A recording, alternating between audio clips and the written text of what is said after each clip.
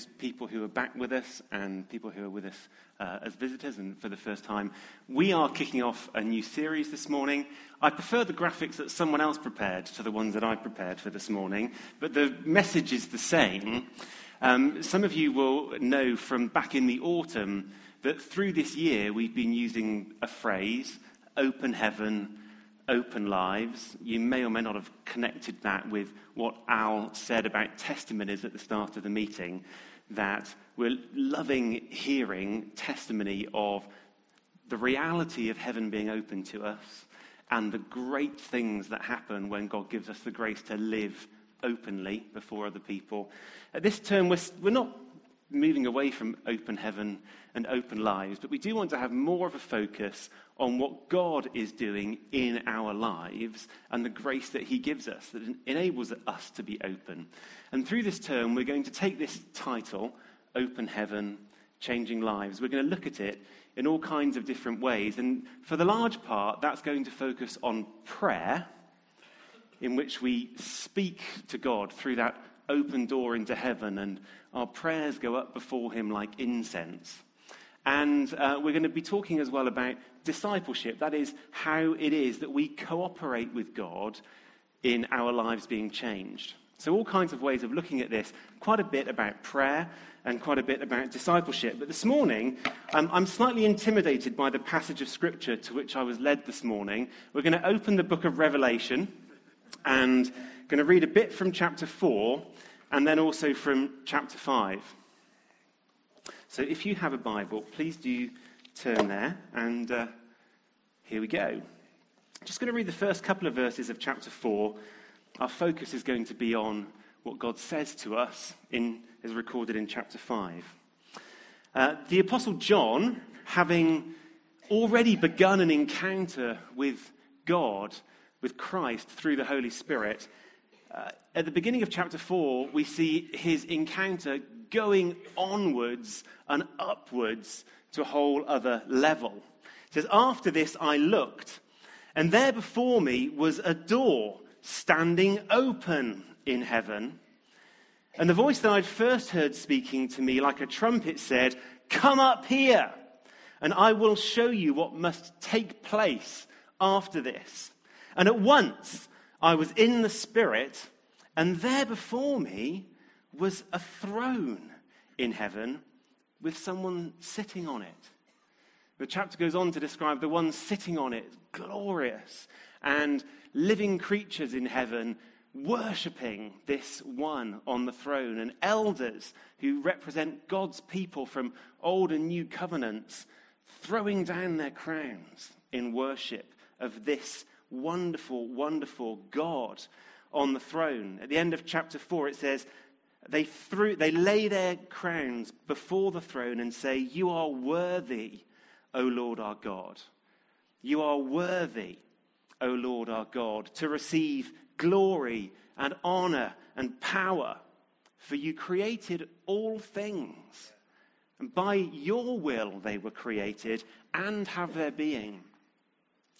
And then I saw in the right hand of him who sat on the throne a scroll with writing on both sides and sealed with 7 seals. And if we were to read on through the chapters of Revelation, we would discover that this scroll has written on it revelation, the reality of what will happen through human history.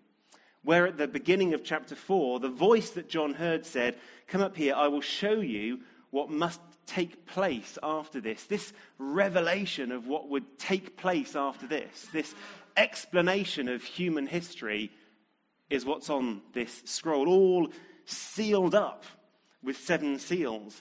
And I saw a mighty angel proclaiming in a loud voice, "Who is worthy to break the seals and open the scroll?" But no one in heaven or on earth or under the earth could open the scroll or even look inside it. And I wept and wept because no one was found who was worthy to open the scroll or look inside. And if that seems like a long way away, do we not weep when life makes no sense? And we call out to God for understanding. And what is the purpose? What is happening, not just in human history, but in my history, in my life story? I do not understand. And there is no one explaining it to me. Do we not weep? John wept and wept because no one was found who was worthy to open the scroll or look inside. And then one of the elders said to me, he's being pastoral, as elders should be, do not weep. Do not weep. See, the lion of the tribe of Judah, the root of David, has triumphed. He is able to open the scroll and its 7 seals. And then I saw a lamb, looking as if it had been slain, standing in the center of the throne, encircled by the 4 living creatures and the elders. And he had 7 horns, symbols of strength, and 7 eyes, which are the 7 spirits of God, sent out into all the earth. It's not that there's 7 Holy Spirits, but it's a use of numbers to say, like, there's just an abundance and perfection in the Holy Spirit of God. And this lamb came and took the scroll from the right hand of him who sat on the throne. And when he'd taken it, the 4 living creatures and the 24 elders fell down before the lamb. Each one had a harp, and they were holding golden bowls full of incense, which are the prayers of the saints. And they sang a new song. You are worthy to take the scroll and to open its seals, because you were slain. And with your blood you purchased men for God from every tribe and language and people and nation. And you've made them to be a kingdom and priests to serve our God, and they will reign on the earth. And then I looked, and I heard the voice of many angels, numbering thousands upon thousands, and 10,000 times 10,000, and they encircled the throne and the living creatures and the elders, and in a loud voice they sang, "Worthy is the Lamb who was slain, to receive power and wealth and wisdom and strength and honor and glory and praise." And then I heard every creature in heaven and on earth and under the earth and on the sea and all that's in them singing, "To him who sits on the throne and to the Lamb be praise and honor and glory and power forever and ever." And the 4 living creatures said, "Amen. Amen." And the elders fell down and worshipped. Wow. Just amazing. A door is standing open in heaven. And the Apostle John saw through that door, what did he see?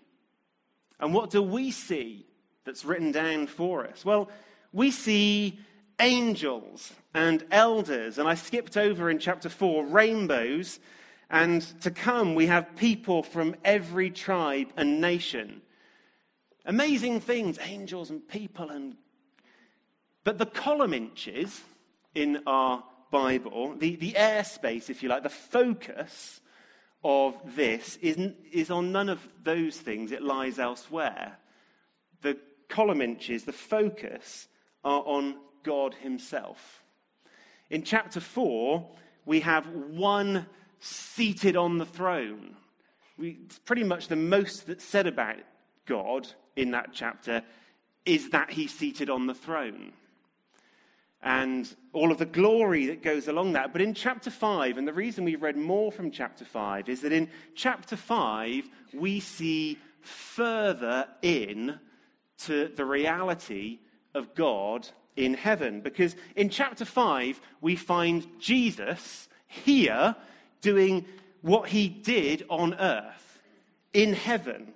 That is, he came to earth to make the Father known. He came to earth to show us what the Father is really like. In chapter 4, we have something said about this God on the throne, but we're left wanting to know more, and it comes in chapter 5 in the person of Jesus, as Jesus shows us what God is like.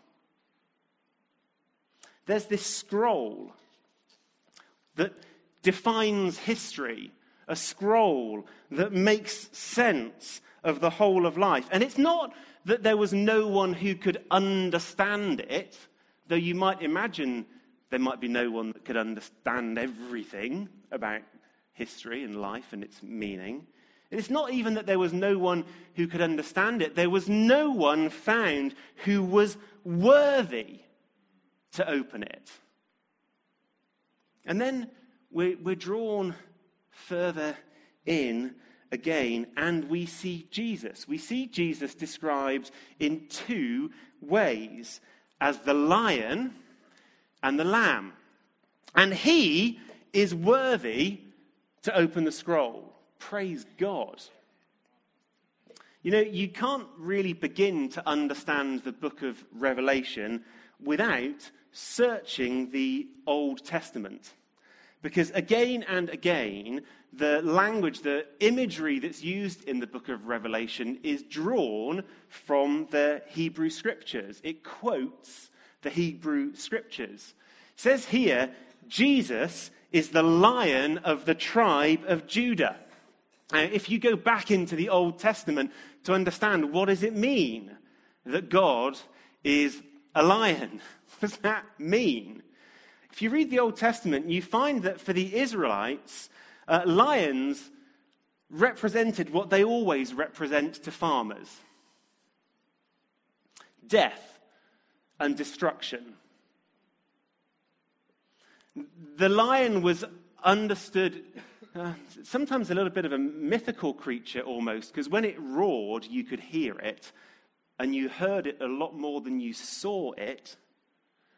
But lions were living in the land, in amongst the farmland, and they were understood to be a power unstoppable, irresistible strength. When again and again in the Old Testament we find that the lion is described as like, if the lion's after you, man, that is it. If the lion determines something, then it's just, you have no chance.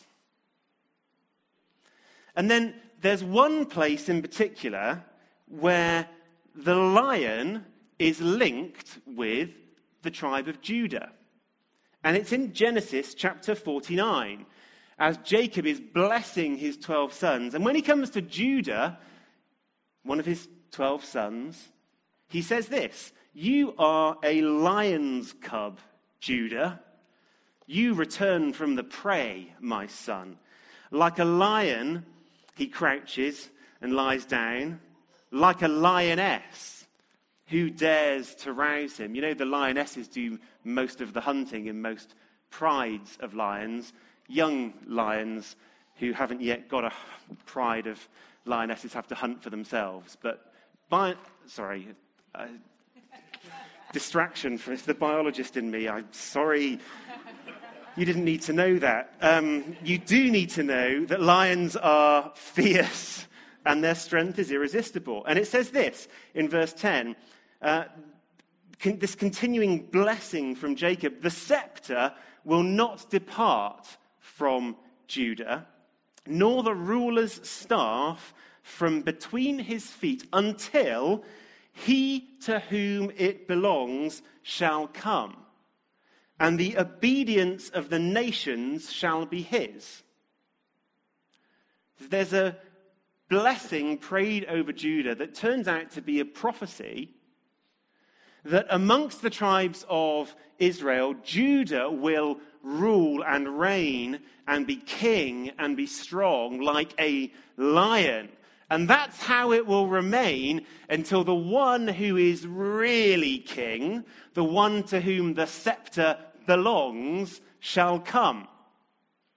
And then that's Jesus, who inherits the title of Lion of the tribe of Judah. And it says here that he will reign, and the obedience of the nations shall be his. So, the king of heaven, it turns out, is a lion. The power of the king of heaven cannot be stopped. His will cannot be prevented. You see, the king is a victor.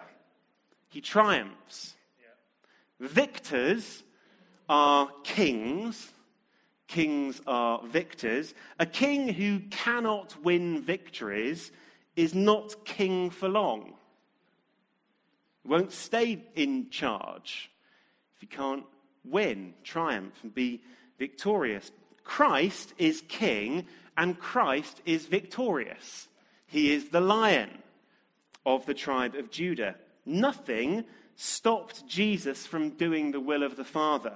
Nothing got in the way of him doing what was right. He cast out spirits that were opposed to God, and he cleansed the temple. He exposed hypocrites. He raised the dead. All of this is why we have something, hopefully, in our thinking called kingdom theology. I don't know what that phrase means to everyone, but what it hopefully means, get hold of this, is that God is king and he reigns, and our lives are lived out in the framework of his kingship. And so it's not that this having a kingdom theology sometimes has meant for people that we value what God is doing in the world beyond the church. It's not all just about the church. It's about the kingdom. So we don't need to get entirely caught up in church life. God's at work in the world. What we do with our jobs and what we do beyond church activity really, really matters. So that's true, but it's not the whole story, because a king is a victor. And so it's not just about placing value on what goes on outside the church. It's seeing the victory of God in every aspect of life. Knowing that this king, who is the lion of the tribe of Judah with irresistible strength, is at work in the world. It's not just a comfort to us. It's not just saying that what we do in the whole of life matters, but we expect to see the victory of God in all of life. It's about effective, positive change. Slavery repealed, sickness healed, lies exposed, confusion dispelled, friendships restored. You know, people being given second chances and then, miracle of miracles, taking them. Wiping away every tear. Victory over every kind of evil. The obedience of the nations shall be his. The obedience of the nations. And then when you're starting to get excited, just when you're starting to get excited about the fact that the King of Heaven is a lion, there's a surprise in store, because it turns out that this lion is actually a lamb. And in seeing that Christ is a lamb, we're going further up, and we're going further in to the reality of God in heaven. You see, the lamb is even better than the lion. It's the same person. The fact that he's the lamb is even better than that he's a lion. And we know that from verse 9 in chapter 5. Why is it that this Jesus is worthy to open the scroll? Is it because he's powerful? Is it because he's irresistible? No. It says, you are worthy because you were slain. Because you were slain. You know, Jesus came to claim victory over evil. But not only the evil that's out there in the world, he came to free us from the evil that lives in us. And that evil, that sinful nature in us, it's so entangled with our very soul that it cannot be defeated. It cannot be washed away except by our death. This sin that's in us, it's not like a virus that's infected us that we could take some drug to cleanse from our system. It's not that. It's rather a cancer. It's a mutation of the human nature that we were intended to have and that God gave to humanity at creation. It's a mutation of that nature that is like a cancer. And that mutation has occurred in every part of us, body, mind, and soul. It's so deeply located in human nature that it cannot be separated out. And that means that our sinfulness cannot be healed. It has to be destroyed. Our sinfulness has somehow to be destroyed. And so this makes us a bit less enthusiastic about cheering the victorious, death-dealing Lion of Heaven. You cheer him a bit less enthusiastically when his destroying power is focused on us. When we are in his line of sight, it's rather less exciting to know that God is a lion. It's wonderful to know that he is the Lamb. Back to the Old Testament, to understand what it means that God is a lamb. The most frequent use of the lamb in the Old Testament was their important part in the life of the temple, where lambs were slain, offered, frequently as sin offerings. That is something that was done to restore people's friendship with God, to restore people's relationship with God. And then there's another passage that is really, really helpful, Isaiah 53, where it talks at length about a slain lamb in a way that you know it's about Jesus. It's a messianic prophecy, a prophecy about the Messiah who was to come. It says in Isaiah 53, Isaiah didn't know this at the time. It turned out to be Jesus of Nazareth he was talking about, who was man and God. He took up our infirmities and carried our sorrows. Yet we considered him stricken by God, smitten by him, and afflicted.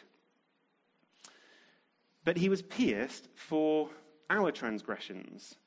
He was crushed for our iniquities. And the punishment that brought us peace was upon him, and by his wounds we're healed. We all, like sheep, have gone astray. Each of us has turned to his own way. The Lord has laid on him the iniquity of us all. He was oppressed and afflicted, yet he didn't open his mouth. He was led like a lamb to the slaughter. And as a sheep before her shearers is silent, so he didn't open his mouth. By oppression and judgment he was taken away, and who can speak of his descendants? For he was cut off from the land of the living. For the transgressions of my people he was stricken. He was assigned a grave with the wicked and with the rich in his death, though he'd done no violence, nor was there any deceit in his mouth. This is the Lamb of God, who takes away the sin of the world. In Romans chapter 8 and verse 3, these two aspects of the lamb in the Old Testament are brought together. That first aspect of a lamb being offered in sacrifice to restore relationship with God, and a lamb that has somehow taken on the filth of sin and slaughtered, which is very different, by the way, to the lamb offered in the temple. It's two different images. The lamb in the temple has to be clean and pure and spotless and without blemish. And then there's this whole other thing that's here in Isaiah 53 of a lamb that has been made dirty, bearing iniquity, and is slaughtered. Both are lambs that are slaughtered, but they're different pictures. One's a bit more like the scapegoat, that has sin placed upon it and sent off into the desert. One is a pure, spotless, clean lamb that's offered as a righteous sacrifice. But in fact, Jesus, in his death on the cross, is both of this marvelous thing that he's done for us. He's all of that and more, if we took longer to look at it. In Romans 8, chapter 3, it says this, that God sent Jesus in the likeness of sinful humanity, that is, with all of the muck attached that wasn't his, it was attached to him, sent Jesus in the likeness of sinful humanity and as a sin offering. Two kinds of pictures of the Lamb. By sending Jesus in the likeness of sinful humanity and as a sin offering, he destroyed humanity's sin. That destruction that needed to take place has, because of what Jesus did. He took on our sin, and the Lion of Heaven allowed himself to die like a lamb in order that sin would be destroyed without us being harmed. It's gone. What's my next picture? Oh, here we go. This is a picture of some drugs being destroyed, that collected up by the authorities in Peru, of all places, and being thrown into a furnace to be destroyed. This is a helpful picture for us. There's no lion or lamb in it. But if you were to ask the question, where is Jesus in this picture? Jesus carried our sin and was destroyed so that our sin might be destroyed. So if you can see Jesus anywhere in this picture, he's the bag thrown into the furnace, carrying the iniquity, willing to be destroyed in order that we might be free.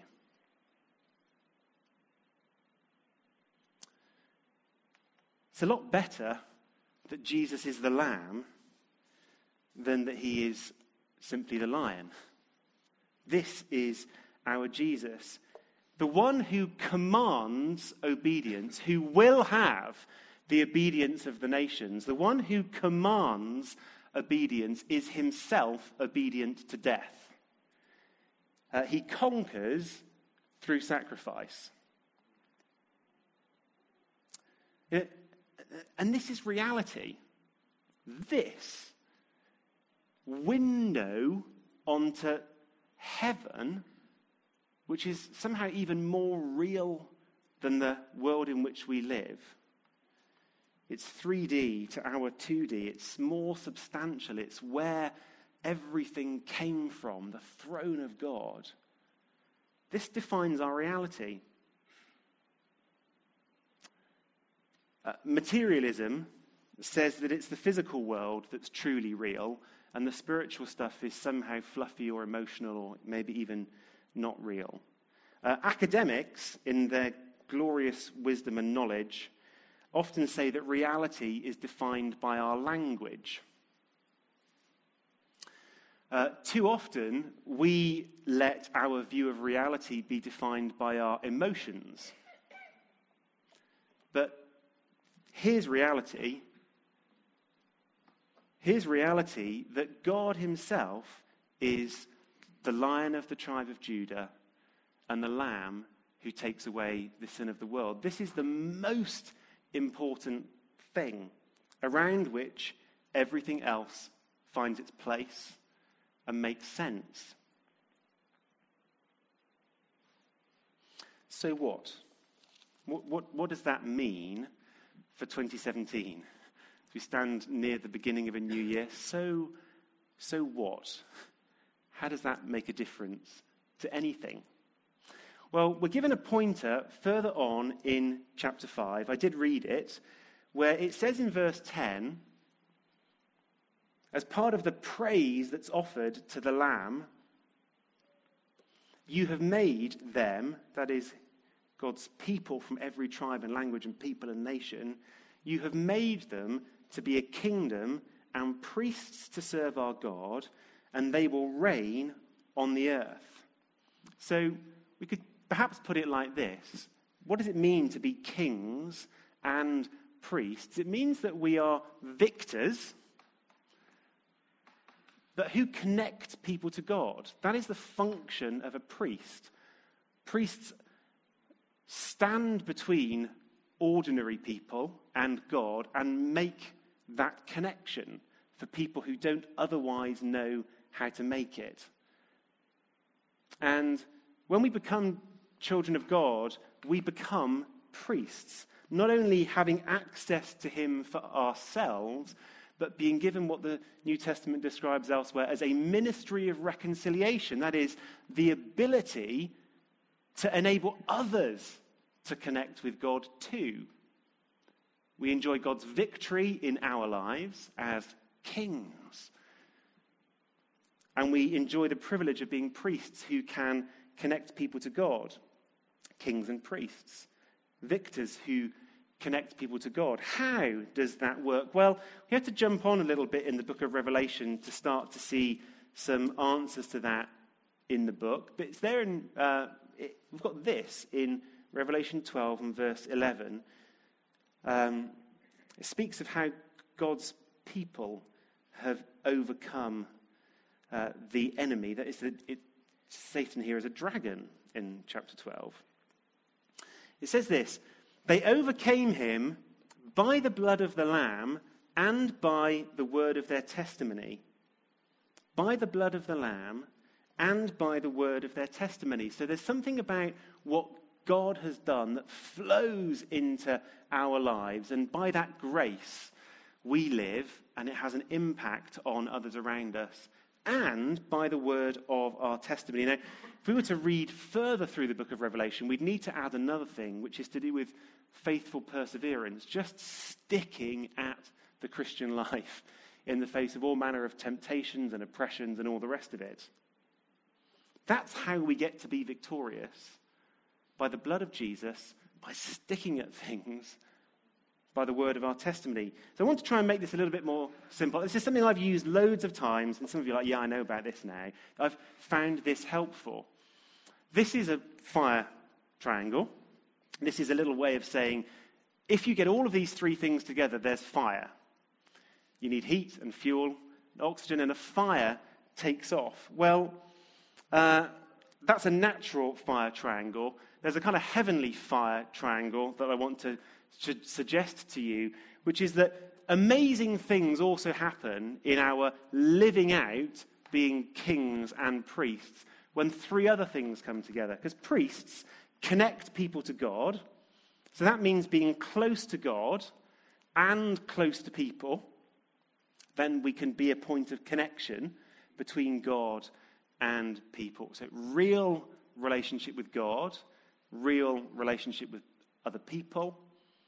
And then this thing about the word of our testimony. There is something about clear communication and speaking a word that makes a difference in other people's lives, that brings, God has chosen that he will make himself known through his word. And so when we speak his word, he comes close and chooses that way of forming connection with people.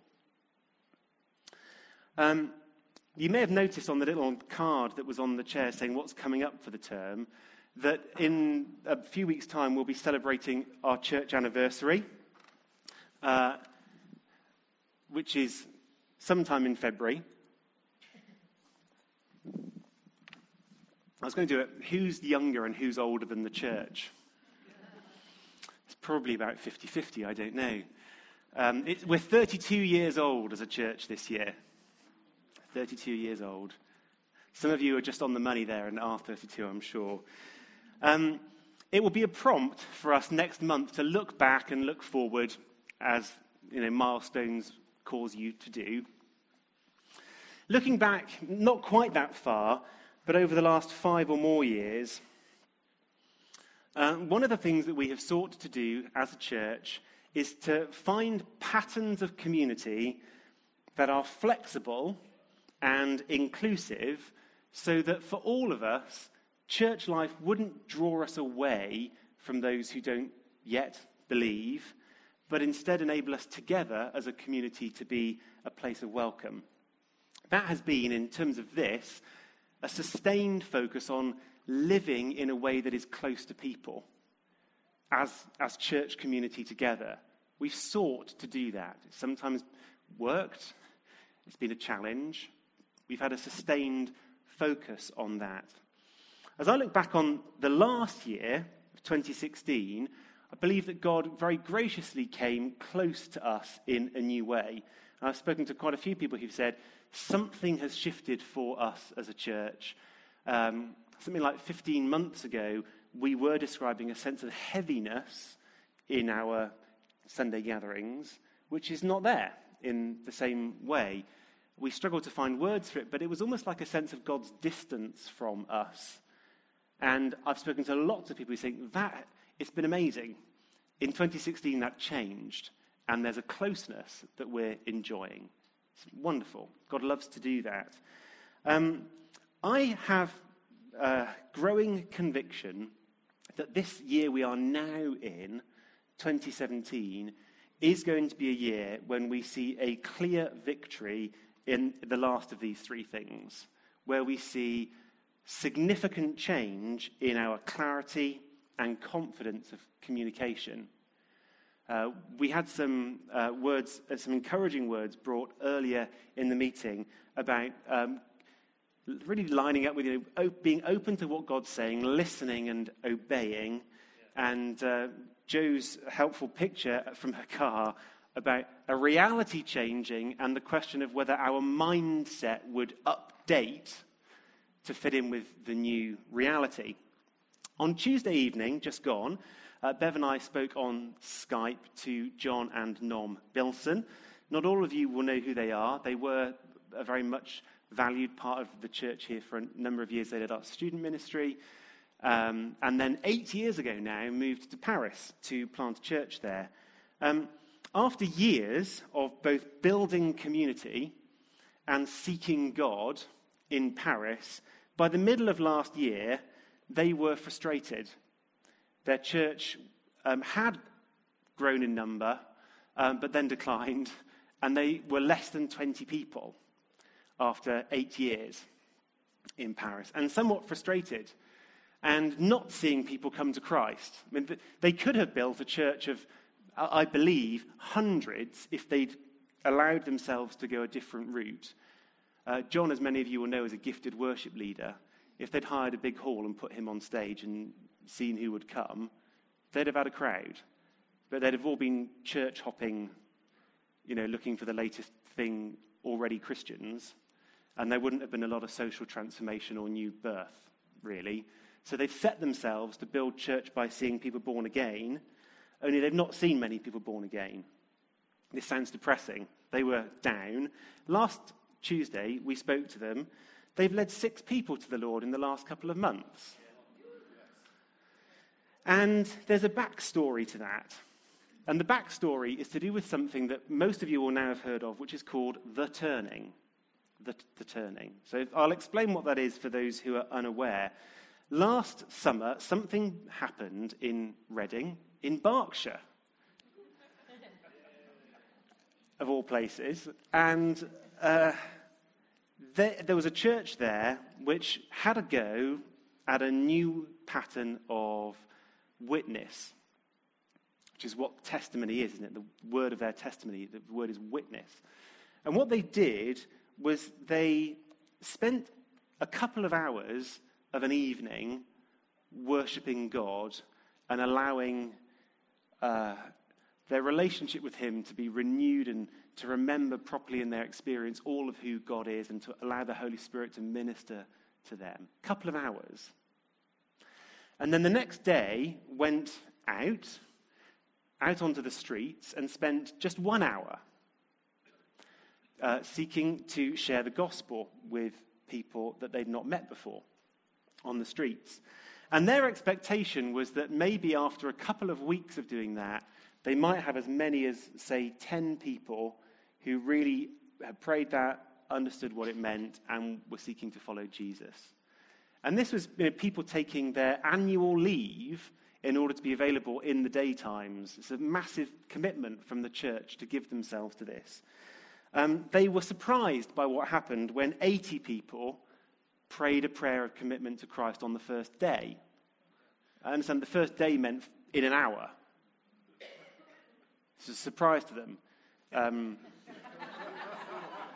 Yinka, who's the pastor there, says, when he heard the number, his thoughts were really all around, is that true? And oh my goodness, what on earth are we going to do?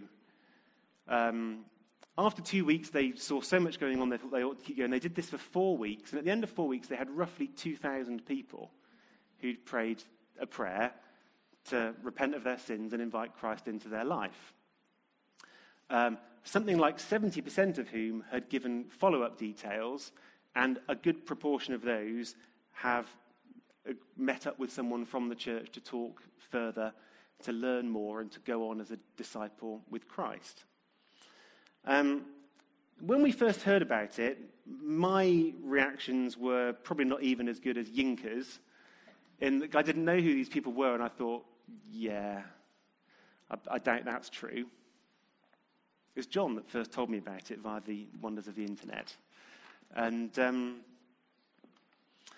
fact of the matter is, there are huge numbers of people in Reading who have prayed a prayer of salvation. They have. And it's a meaningful thing for a great number of them. And where I've got to is that there are some questions that if you look into quite what's going on, you will have some questions, undoubtedly. Where I've got to is this: I like their way of doing it better than I like my way of not doing it.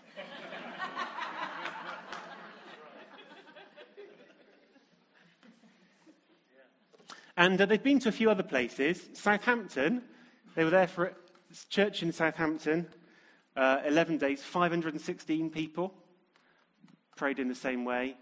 Leicester, 1 day less, a few people more. It's not competitive, I'm sure, but Lille wins, doesn't it? Ruth was right at the heart of organising. Who else went to? Anyone else go to Lille? A few people went to Lille. This is what was transforming for John and Nom. Actually, they went up to Lille each for a day or two and joined in. Themselves saw nothing good really happen on the streets of Lille and had to face up to that kind of character thing that goes, well, Lord, why is everyone else seeing cool things happen and I'm not? Do you not love me, Lord? What have I done wrong? Is there hidden sin in my life? All of that stuff is going on. But they didn't have a great personal experience in Lille. But what happened was that they had the opportunity to actually speak the gospel to people and find that people would actually listen, and that when you said to people, well then, in the light of that, would you like to give your life to Jesus? They were not hounded out of the city with stick stones and kind of, bulldogs or something. It was all right. And they were saying to us on Tuesday, having gone back home, people with whom they are friends and who know about their Christian faith, they've realized that they can say, do you know what? Would it, we've talked now and again about spiritual things. Would it be all right if I just explained to you how the Christian thing works? I think that would probably be quite good for our friendship for you to understand. Is that all right? Oh, yeah, of course it is. And then having that, so that's the thing. Would you like to give your life to Jesus? And people can say no, and that's fine, but they've had half a dozen people say yes. And the funny thing is, those people were for some time ready to respond to the gospel, for some time in close connection and friendship with people who were themselves close to God, and that many of us would look at and say they are really excellent spiritual leaders. Like if you wanted to introduce your family and friends to anyone in the hope that they might move on spiritually, you'd think, well, if we could spend an evening or two with John and Nom, that's bound to work. And yet these were people who'd been having that experience. There was something about confidence in communication that was kicked off. Other stories from Lille include some Satanists who gave their lives to the Lord on the street. That's good, isn't it? That's a proper turnaround, that is. On on a couple of separate occasions, people falling to the ground at the mere mention of the gospel. As soon as someone said, "Can I tell you, God loves you and he has a plan for your life," people falling over under the power of the Spirit. That's good. I have reason to believe that 2017 would be a year in which our confidence in the gospel could be radically altered. People that we know and love, and even a few people already in our congregation, Simon Jackman, have been transformed by participating in a new thing that God's doing. So I think it's clear God is doing a new thing. The question, coming back to the picture that Joe so helpfully gave us, is our mindset going to catch up?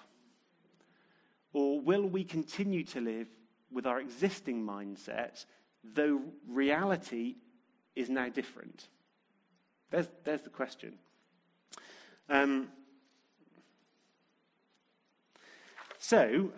Just checking that I haven't missed anything else I need to say. This is the last thing I need to say, is we're doing it.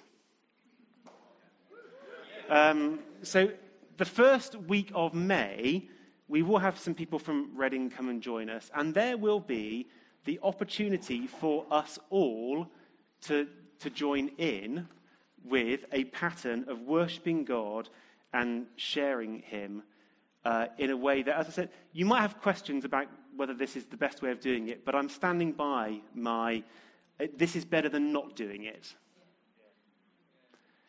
And if anyone here feels that they've got a better way of us learning to be confident in speaking the gospel, I'd love to hear it, and I'll be more believing if you've also got a few thousand people that have responded to it.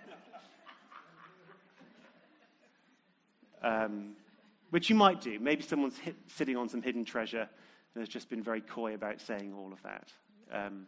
This is the opportunity that is going to be available to us. Al said earlier that he was going to give everybody one moment to get their diary out, and that was for the 26th of January when we have a church family meeting. But we won't only be talking about money, by the way, in case just possibly you misunderstood the mention of money as it's a meeting all about money. It's not. There are other things to look at as well. Al didn't say it was all about money, but I know how sometimes people hear that. But here's something else to look at putting in your diary. What we will be doing on the Sunday, the 30th of April, is gathering here to worship. And then for those who are able, and it might involve a little bit of annual leave here and there, we will be going into the centre of Oxford and doing the thing, talking to people and seeing what God does. And we'll be doing that night and day and night and day and night and day and night and day for the week. We will be expecting a momentum to build. The experience of other locations who've done this, there's a growing number of places who have, is that kind of really enthusiastic people join in at the beginning of the week, and by the end of the week, people are wondering if they can get annual leave at really short notice to join in. So I'm just giving you a heads up on that. Bev and I have talked about this a fair bit, and we're crystal clear that we don't want to do this.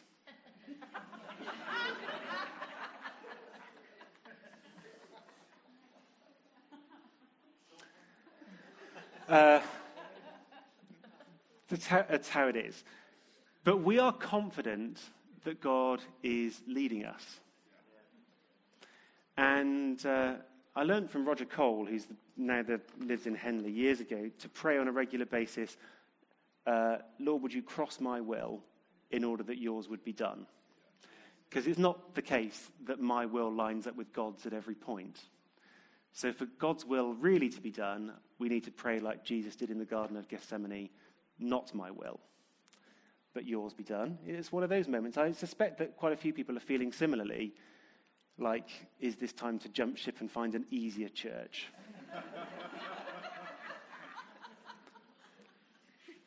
I would be if I were you. So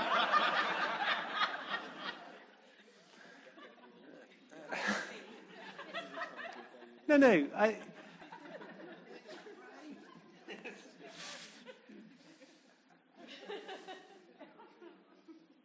Our God is a lion. There's a lot of people don't know that and need to see his victory. Our God is a lamb who gave himself for them, and they don't know. There's quite a lot of people that are delighted to hear that, and we could find them. We've been led to expect that on doing this here in Oxford, there will be probably some hundreds of people from other churches in the city that join in with us, wishing that their church was doing what we'll do. I've spoken to some other church leaders in the city, and they're not up for joining in. But the consistent experience in other cities is that church members will be. And we can expect people to join in with us from other churches as we set a lead.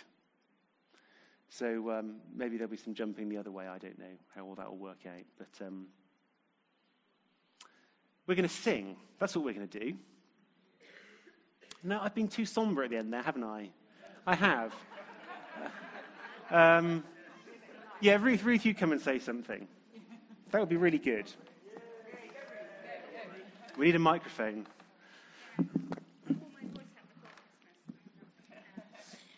Yeah. So as Steve said, I helped organise the Turning In deal. And Steve saying he and Bev didn't want to do it. I really did not want to do it.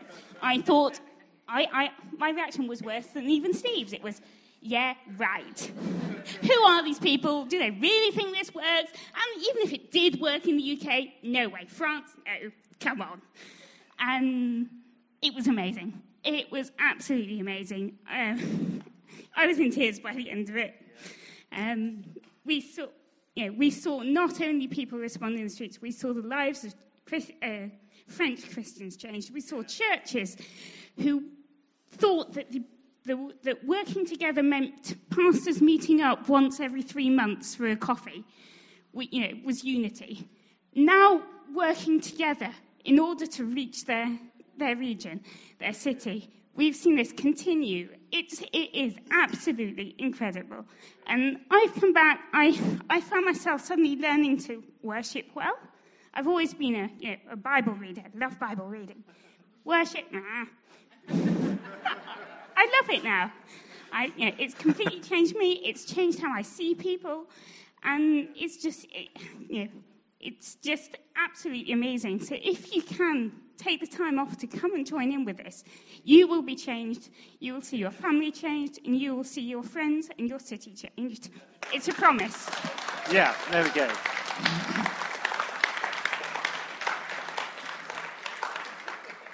I believe that. And there's an invitation and an opportunity. It's not a requirement, but it's an invitation and an opportunity. My concern is that people who don't join in will end up feeling that they've missed out rather than anything else. So, we're going to sing about our God, aren't we? Because Ruth loves worship. And I know she's not alone. So let's worship God together as we close.